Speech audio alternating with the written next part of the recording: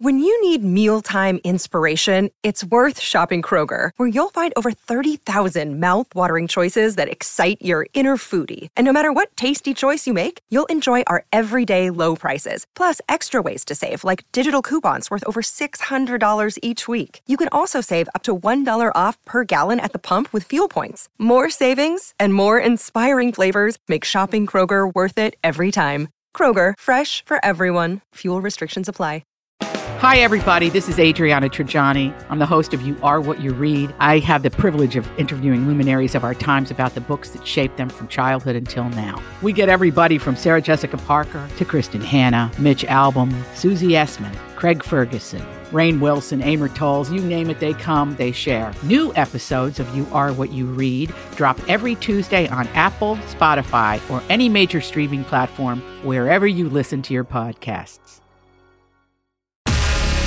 The truth will set you free. Jesse and Anna's Truth Jar on B105. Okay, Jesse, it is your turn today.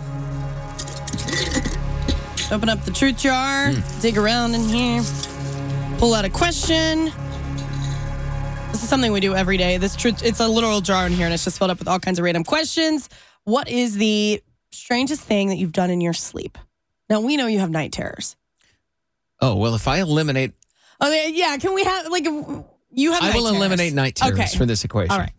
I've done all the things with night terrors. I've ripped blinds off the wall. I've ended out outside in my underwear. I've done pretty much everything but drive. Which is... It's not good. Hopefully that never happens, yeah. In my sleep. So that I have to go back. I have to go back to when I was younger. I used to have nightmares more often, which is, you just kind of wake up and sometimes you're just roaming around the house and you look like you're awake, though. So like you were sleepwalking? Yeah, sleepwalking. Okay. Well, sleepwalking and nightmares are two different things. But anyway, I ruined our karaoke machine. Oh, no. Joey and I, as you know, we're the duo side by side. Professionally. Singing. Professional singing singers, duo. side by side. For sure. Still. Mm-hmm. And but when we were younger, we were still, getting our chops. So our parents bought us a karaoke machine. It came with some cassettes and everything. And we had it in our bedroom and we would use it all the time. And we were singing songs all the time.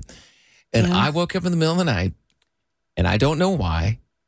And I'm going to try to say this as best as I can without going too far. But I had to go. Right on the karaoke machine. Right on the karaoke machine. Right in the bedroom. Oh, man. With carpet. And I don't know why. I was probably 11. Did you wake up in the middle of it or did you wake up the next morning? Like, how did you find what you'd done? Yeah, I vaguely remember doing it, but not enough to be like, don't do this anymore. Yeah. I woke up the next morning and I just remember Joey my twin looking straight at me like, why would you do that? I'm like, I don't know. And it never quite worked the same again. Ugh. Yeah. It was all like, was it like distorted? It's not good. Yeah, the speaker didn't really work right anymore and cassettes wouldn't play right anymore. Yeah, it's not good. It's not good. So you've been doing all these weird things in your sleep since you were a kid. Yeah, so I always did sleepwalking growing up. Like my parents tell this story about like when I was 5 in the middle of the night in our house with 6 kids, Dad heard the door, like I walked out and heard the door to the garage open and slam shut in the middle of the night. Pitch black. And he walks out, opens up the garage door in the dark. He flips the light on and I'm just standing in the garage staring at the garage door. Oh, that is so as a creepy. 5-year-old. Oh, that is so creepy. And he's like, Jesse, you need to come back inside. And I just turned around and walked back inside. So it's almost like I was possessed. It was just sleepwalking.